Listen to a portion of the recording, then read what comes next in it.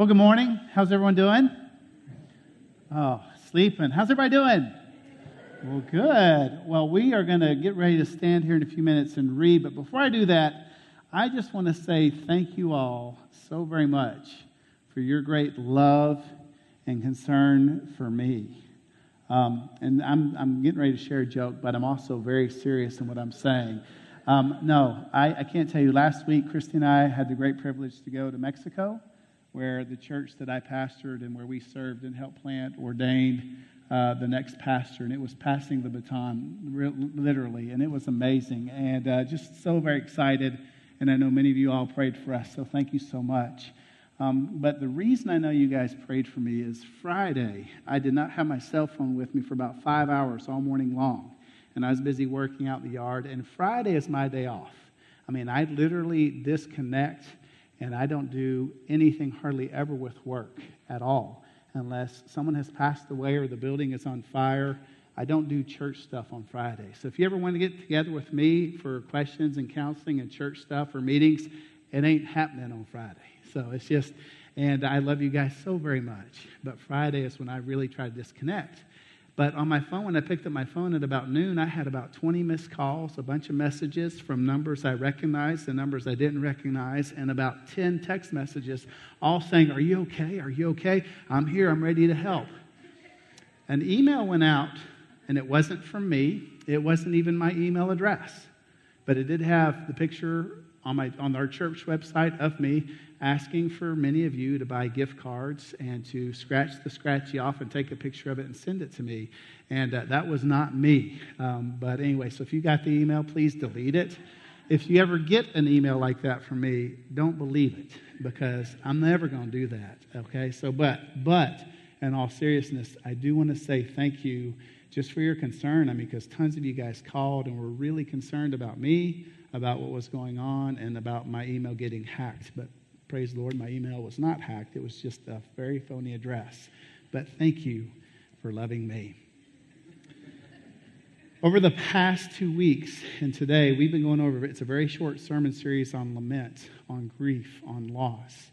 And 2 weeks ago, we talked about the winter seasons, not just of life as we get older, but we all go through those times of the winter where it feels like we're in a desert, we're in a valley of despair. Samuel mentioned that during our call to altar time and our time of prayer, where we really are in loss, suffering, trials. Last week, Chris spoke a whole lot about letting go of the past, in particular our sin and confession and releasing and giving up our sin.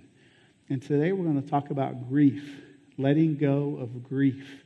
And we're going to read a passage, a very confusing passage, but it's when Abraham grieved over the loss of his wife, Sarah. So that's what we're going to talk about. And there's a couple things I just want to hit on, because as we've gone through this sermon, it's been really heavy on my heart a lot, this sermon series, because we all suffer loss. But I said this 2 weeks ago, and I want to say it again. The sermon today is not a get over it sermon and move on. I do not want you to hear, just pull yourselves up by your own bootstraps and get to work. The last thing I want any of us to hear today is, why are you complaining? Others have it far worse than you do. I also know, and there's bumper stickers, and I've been told this numerous times, I've been guilty of even saying this when people suffer grief and loss. Well, Jesus loves you, it'll all turn out for the best. Or all things work together for good. Or God has great plans for you. Those are all true. But many times when we go through suffering and loss, that's the last thing we actually need to hear. We do need to be reminded. But as brothers and sisters, we need to learn how to grieve in a healthy way. And we also need to learn and walk with those who are lamenting and in grief in a healthy, positive way. And one of the images I have this morning with this sermon is the 4 friends who are carrying the paralytic to Jesus' feet. There are times when we are the paralytic, and we need our brothers and sisters to carry us to Jesus' feet. And there are also times when we are the friend, and we don't need to say a thing, but we need to carry our friends to the feet of Jesus and let Him do the healing and the strength and the comfort. There are many of y'all some of you right now grieving the loss of loved ones. In Mexico, our home church, they lost 3 pillars of the faith in their congregation this year. All senior adults, but all tragic losses and death, sudden deaths. And they're grieving. We all grieve. So how do we grieve and suffer in a healthy, good way? Before we continue, I got a funny story to share, but also have a very important announcement to share. And it goes into line with this sermon. 2 weeks ago, Mel and I meet every single Tuesday. And we meet on Tuesdays to plan the services, the worship, and everything. And Mel and I, we have a great time. And Mel and I have been on staff together for 4+ years. And it's been an incredible relationship, friendship. When Christy and I met, both her and Dick, 4.5 years ago, we ate tacos together. And I knew immediately God was leading her to be our worship leader. And it's been awesome. But Mel shared with me about 2 weeks ago that she feels like she's been praying a lot about it for a while. And Concerned Women for America is a national ministry here in the United States. And she, after a lot of prayer and a lot of discussion, the Lord is leading her to step down as our worship leader here at the end of this year and to work and serve with Concerned Women for America. And we will celebrate and recognize Mel and Dick later on in December. But I wanted to let you know, one, so we can thank you so very much, and we will thank you later on. But also, two, please be praying for Mel as she and Dick are transitioning into a new chapter of their life and their ministry, and you will be dearly missed. And as our worship leader, as a dear friend, and I've told you a lot already, but we will celebrate Mel, her life, her ministry. So much of who we are as a church and as a congregation is because of what God has done in and through Mel as our worship leader. And I've always told Mel this. She is truly a pastor and minister who just happens to lead worship. And that's a huge compliment because you're an excellent worship minister, so thank you. But that is...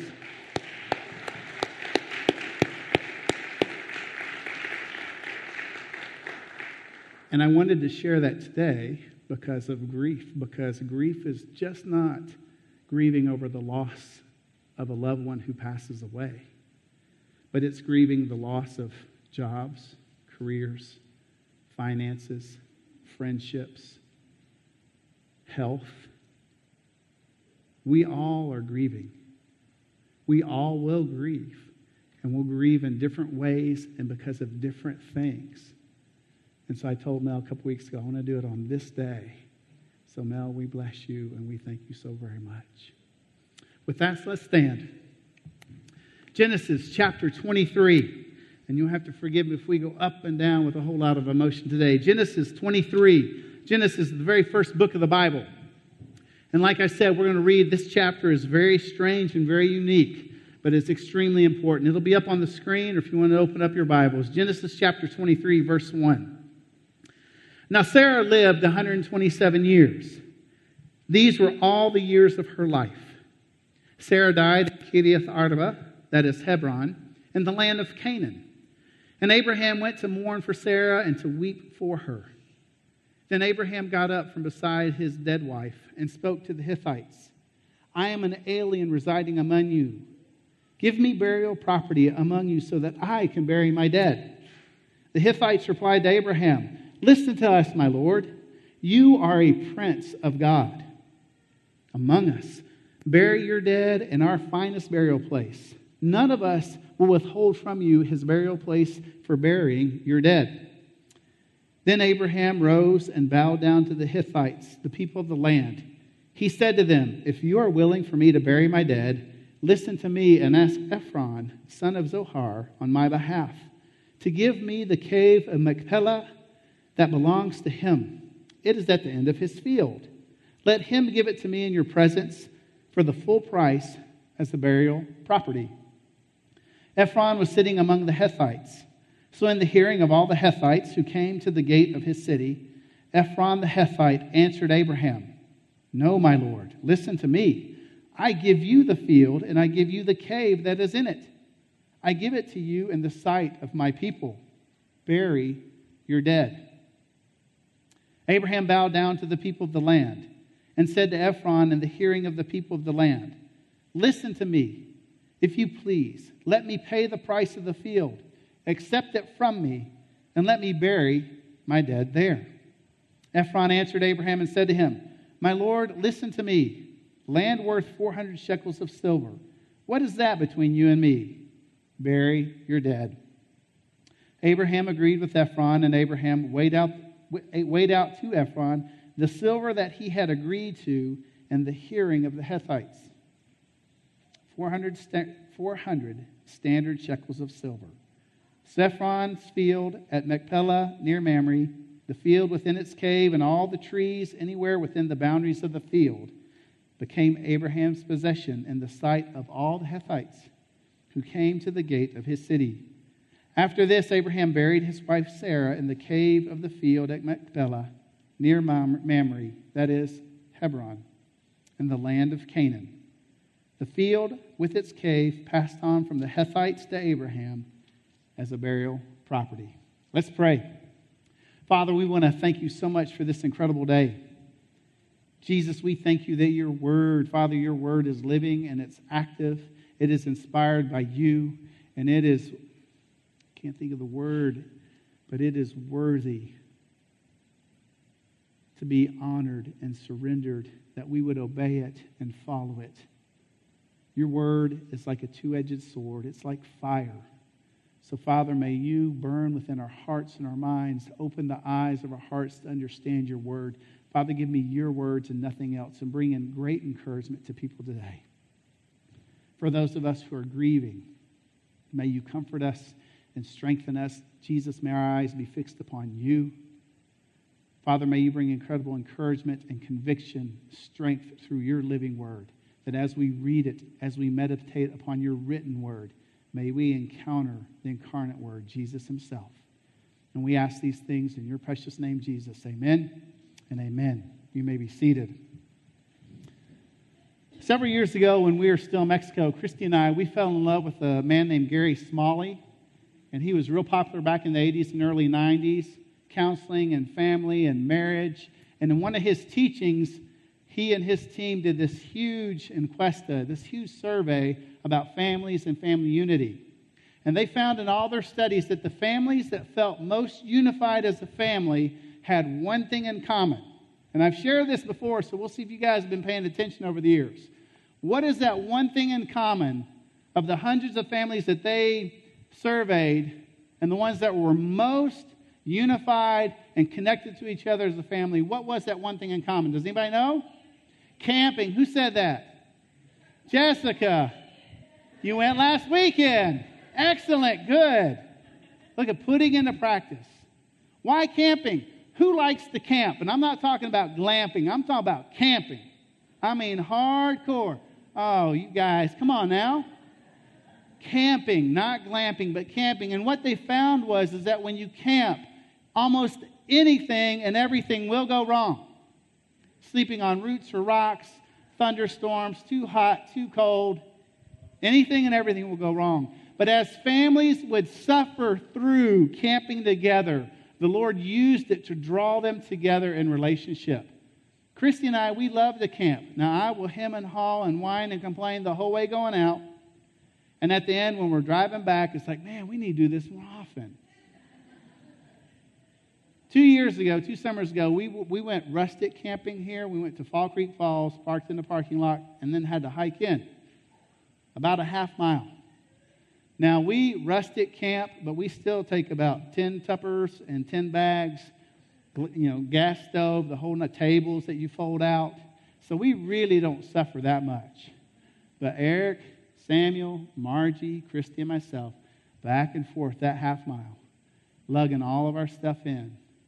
And I complained inside the whole time. I hope I didn't bleed any of that complaining out to you boys.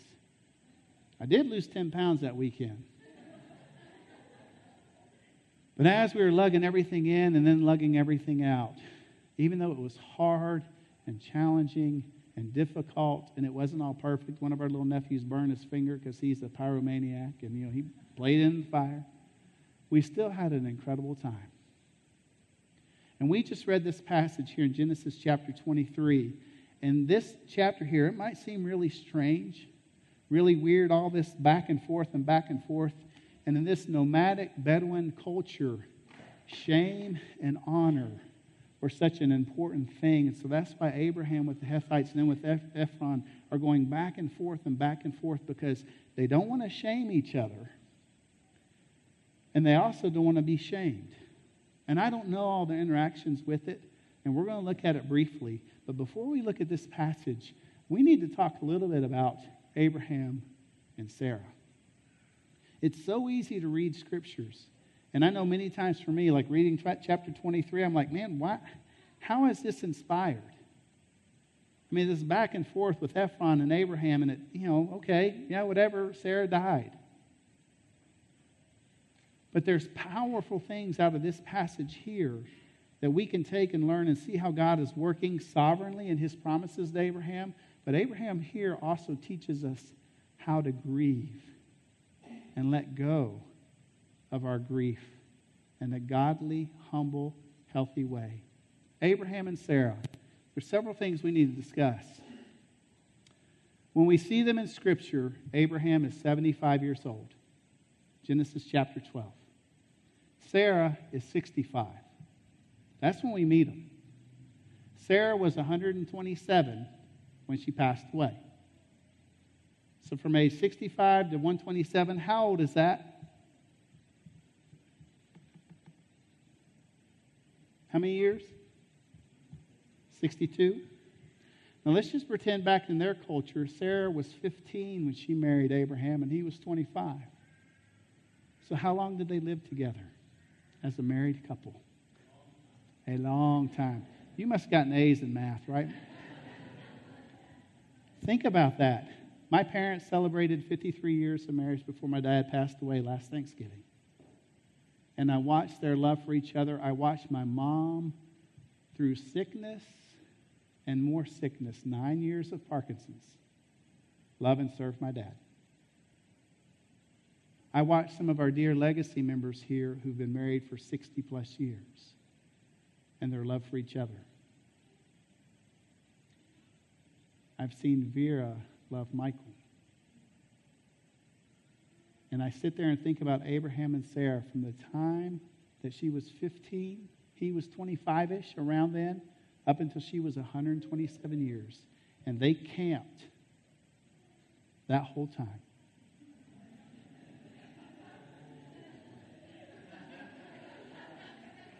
They did. Is that not true? They had to travel 1,500 miles from where they originally were living all the way to the land of Canaan. They left everything. Family, culture, friends, customs. They camped. For her, if she died at age 27 and was married at age 15, that is 112 years as a nomad. Think about that relationship. They were called to go west and leave everything, 1,500 miles of traveling. They were nomads their entire life with no real home, no security, living in a foreign land, no land. We meet up when God promises Abraham that he'll have descendants and land. He'll have multitudes following him, and they're childless. And when God gave the promise to both Abraham and Sarah, it was 25 years later before that promise was fulfilled. Okay, those are just those 25 years. What about all the decades beforehand when she was supposed to get pregnant? She never did. And back in that culture, if you didn't have children, you were considered cursed by God. Think of all that deferred hope. Think of the lack of security, because their social security back then was not in the banks, but it was their children and grandchildren who would take care of them once they got too old. So think about what they had to struggle through. If you read from Genesis chapter 12 all the way through to 36, you will see the famines they had to go through, the trials they encountered when they had to go to Egypt because of the famines. Their nephew Lot went with them, and they had to save him because he was captured. They had to deal with Hagar, who was Abraham's servant woman, Actually, she was the servant of Sarah, and because Sarah couldn't get pregnant, Sarah suggested to Abraham, here, just sleep with my servant girl so I can have descendants and have children through her. And that incredible conflict that went on.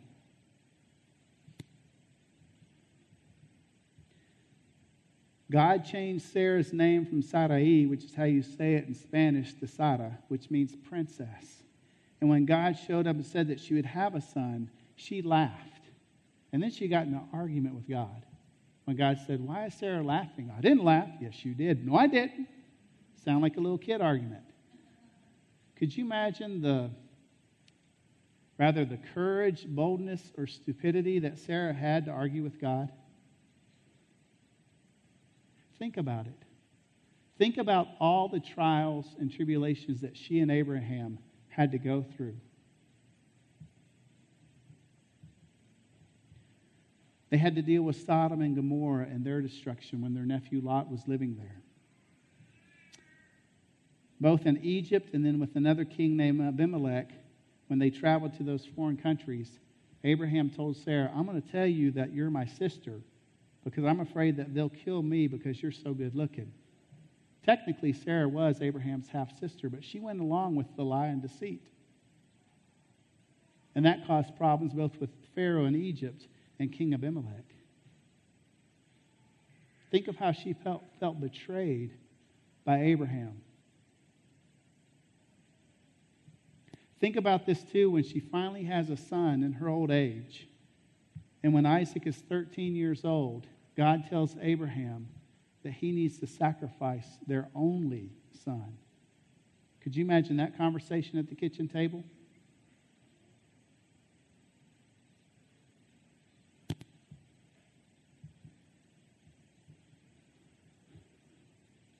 And yet, through it all, both Abraham and Sarah learned to live by faith in all the promises that God gave them.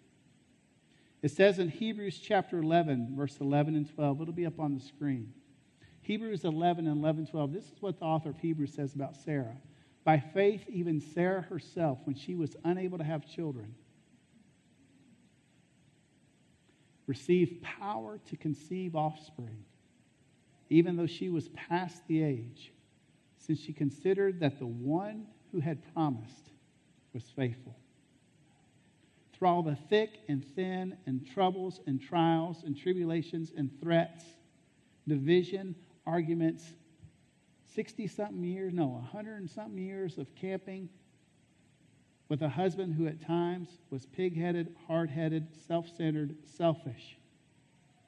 And yet she found strength and power because she considered the one who had power, the power to fulfill his promises, even though she argued with him at the beginning. It also says in Hebrews 11, verse 13, and this should be an encouragement to all of us, especially when we don't see God's promises being fulfilled. But look what this author says. These all died in faith, Sarah being one of them, although they had not received the things that were promised, but they saw them from a distance, greeted them, and confessed that they were foreigners and temporary residents on the earth. Many of us here are not from the United States. Many of us here have lived or have visited other countries.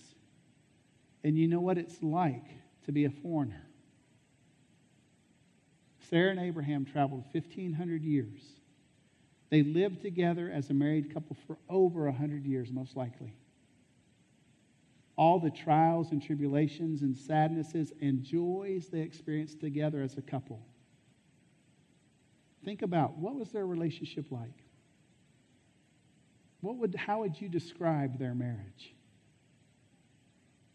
How would you describe the love that Abraham had for Sarah and that Sarah had for Abraham? How would you describe it?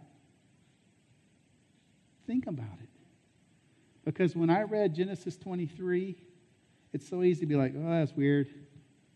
Why all the back and forth? But there's a couple things really quick.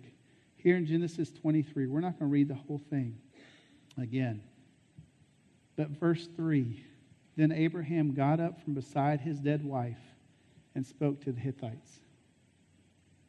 Sarah dies, and Abraham is there with her, weeping and crying and grieving for his lost, beloved bride of over 100 years. He's a foreigner. He doesn't own any property in that land. And it says he gets up and he goes to the people of that land, and he asks to be able to bury his dear wife. And then there's this big back and forth about, you can bury your wife wherever you want. Go ahead. Don't worry. Please do. But that whole honor and shame, not wanting to dishonor anybody, wanting to honor. And Abraham, he knows what he wants. And it says a couple different times that he bows down to the Hittites in front of them all. Bowing down, bowing the knee. I'll be honest with you, there's times in worship here, I haven't done it yet, where I want to get on my knees right there. But I'm too embarrassed. When we bow before people, we're humbling ourselves. And here Abraham is. He's humbling himself before the Hittites. And you've read it, we've read it. They go back and forth. Ephron, he wants the land, the field where there's a cave. And remember, he's in a foreign land. He's probably learned their customs already.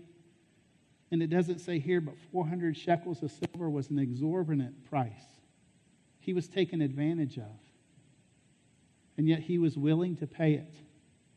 He was willing to ceremonialize his wife and bury her and deal with the grief in a healthy, honest, God-fearing, humble way. As human beings, when we go through grief, many times we want to stuff it. We don't want to deal with it. When Christy and I were in Mexico last week, one of my dearest friends, in fact, his wife was the first adult Christian in the neighborhood where we were serving.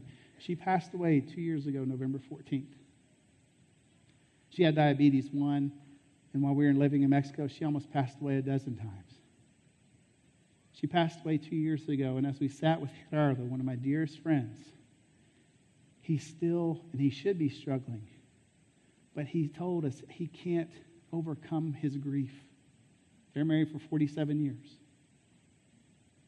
His son came to me the day we left asking for prayer, and his son is not walking with the Lord because he doesn't know what to do. He doesn't know how to deal with the hole that he feels in his heart for having lost his mom 2 years ago. And one of his sisters told me that, yeah, he's just trying to stuff it. He doesn't know how to deal with it. He's just trying to forget it.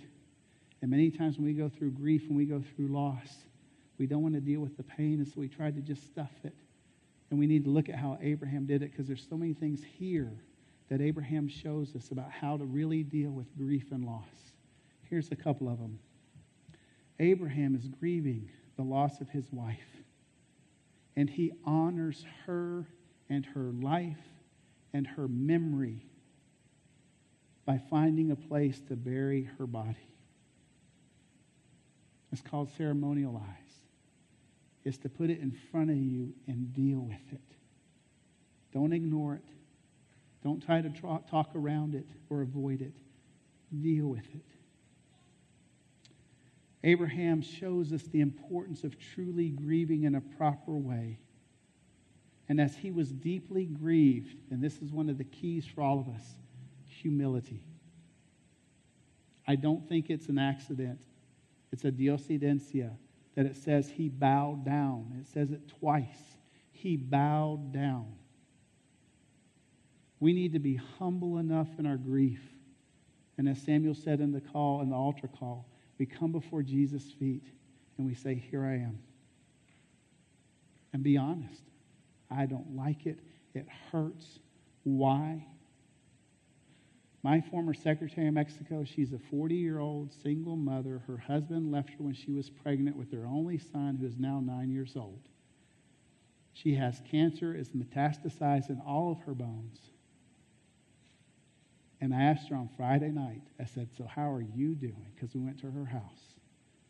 And she just started weeping. And she stopped. And she says, I'm so angry at God.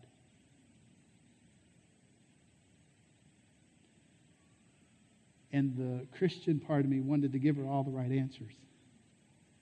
But that's not the time or place to tell dear Jessica, God is good. And we prayed for her. and her parents were there, and we all hugged and cried as we left. And unless Jesus decides to come and touch her powerfully, man.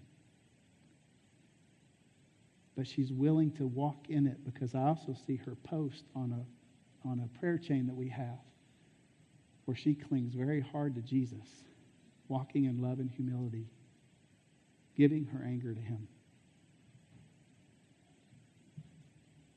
The last thing Abraham shows us is he is remembering and honoring his wife. Something else God is doing here that Abraham doesn't show us, even though Abraham is doing it. 30-something years before Sarah died, God promised Abraham that all the land he walked would be his. He lived in Canaan for decades, didn't own a single metro cuadrado, square foot, square meter of property. Yet God worked through the death of his wife.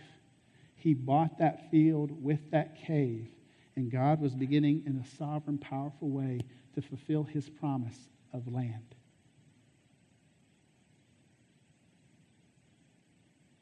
See, even in the darkest, most difficult times, God works powerfully for his will to be done. Many times we're not even aware he's doing it. So what does this mean for us in grief? What does this mean? And we're going to go pretty quick, but I'm going to read several things. Some of it will be on screen. Grief is a common human experience. At any given time, almost everyone is grieving. We grieve the loss of a loved one, the loss of a job or a career, divorce, finances, relationships, loss of health or loss of hopes and dreams. Those are all the ways, and many more, that we grieve. No one grieves the same. Grief is not a singular emotion. It's not just sadness or guilt or shame or anger or anxiety. It could be all of those things plus much more, all blended and mixed up. The acute stage of grief is usually the first 6 months after the loss. That's when it's the strongest and most powerful. Grief and depression can be present at the same time, but need to be dealt with distinctly and differently. There are no shortcuts to grief. No shortcuts to grief. Grief must be lived through. And if grief is short-circuited, it will manifest itself at some other point in time. So if you're grieving a loss, it's best to walk in it and through it, but not alone. The best way to deal with grief is group therapy. We need one another. For some of us, we need professional therapy, professional group therapy. But we all need the body of Christ. As I said earlier, there'll be a time and day when we're the paralytic and we need our friends to walk us to the feet of Jesus. And there'll be other times when you're the friend walking and carrying someone to the feet of Jesus. The best way to process grief for the long term is to discover meaning in the midst of loss. It's been 5 years since we moved back from Mexico, and it's taken 5 years to grieve that loss. And last weekend when we were there, I'm so glad I don't live there, even though I miss it, to see what God is doing in our church despite all the suffering and pain. Christy and I left Fresnillo just rejoicing for how God is working and moving. There's a part of me that would long to be there. It's been a grief. And it's so important to walk through it and process it with others and to find meaning. On the mental health side of grief, normal grief includes lack of sleep, loss of appetite, confused thinking, forgetfulness, lack of focus, fatigue, just a loss of interest in normal activities. And these things all can be all mixed up within usually the first couple years of grief. The stages of grief are denial, anger, bargaining with God or others, depression, acceptance, and even a desire to isolate. And these feelings of grief within grief, they're not linear. It's not first denial, then anger, then bargaining. It could be a mumble-jumbled mix. It could be very cyclical. So what do we do? I want to encourage you first and foremost, we need to follow Abraham's example, to grieve well, to give ourselves permission to grieve, and to walk in humility and trust in the Lord. Not yet, Chris. Sorry. Number 2 is I want to encourage you, if you are grieving, recognize it and don't stuff it. Number 3, recognize the greatness, the power, humility, and meekness of Jesus when you grieve. If you haven't memorized the Bible verse, here's one for you. It's real easy. John 11:35. Jesus wept. He stood at the grave of Lazarus and he wept. When we grieve and we weep, he weeps with us. Many of you I see are writing things down. I want you to write these verses down. Hebrews chapter 2, 17 and 18. It's one of my best favorite verses in all of Scripture. Therefore, he had to be like his brothers and sisters in every way, so that he could become a merciful and faithful high priest in matters pertaining to God, to make atonement for the sins of his people. Let's stop right there. Sorry, Chris. Let's go back. He was made like us in how many ways? And now you can go ahead and come on up if you want. In every way. Jesus was made like us in every way. And the promise in verse 18, the next verse, Chris, for since he himself has suffered when he was tempted, he was able to help those who are tempted. 2 chapters later, in Hebrews chapter 4, it says something very similar. Hebrews 4:14 through 16. Therefore, since we have a great high priest who's passed through the heavens, Jesus, the Son of God, let us hold what? Hold fast to the confession of our faith. For we do not have a high priest who's unable to sympathize with our weaknesses, but one who's been tempted in every way as we are, yet without sin. And not just tempted to sin, but tempted to unbelief. Unbelief in God's promises, unbelief in God's faithfulness, unbelief in God's goodness, unbelief in God's faithfulness and sovereignty. So to close, there's a couple things I want us to do. First, I want us to stand up. Let's all stand.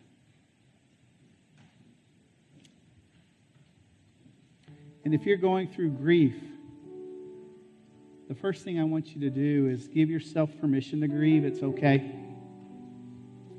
It is okay to grieve.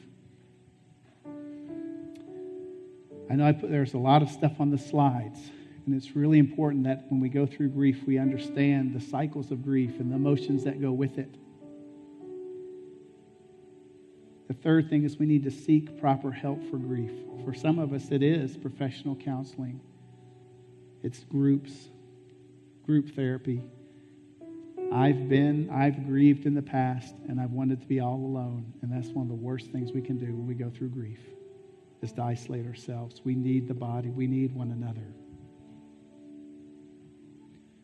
I also want to encourage you to be patient with yourself, be patient with others, and allow Jesus to bring meaning, healing, comfort, and strength as you patiently walk through grief.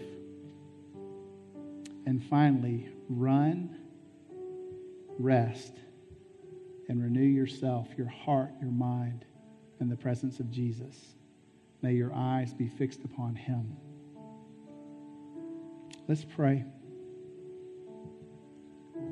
Just take a moment as Mel plays just to listen to the Holy Spirit. How is God speaking to you this morning?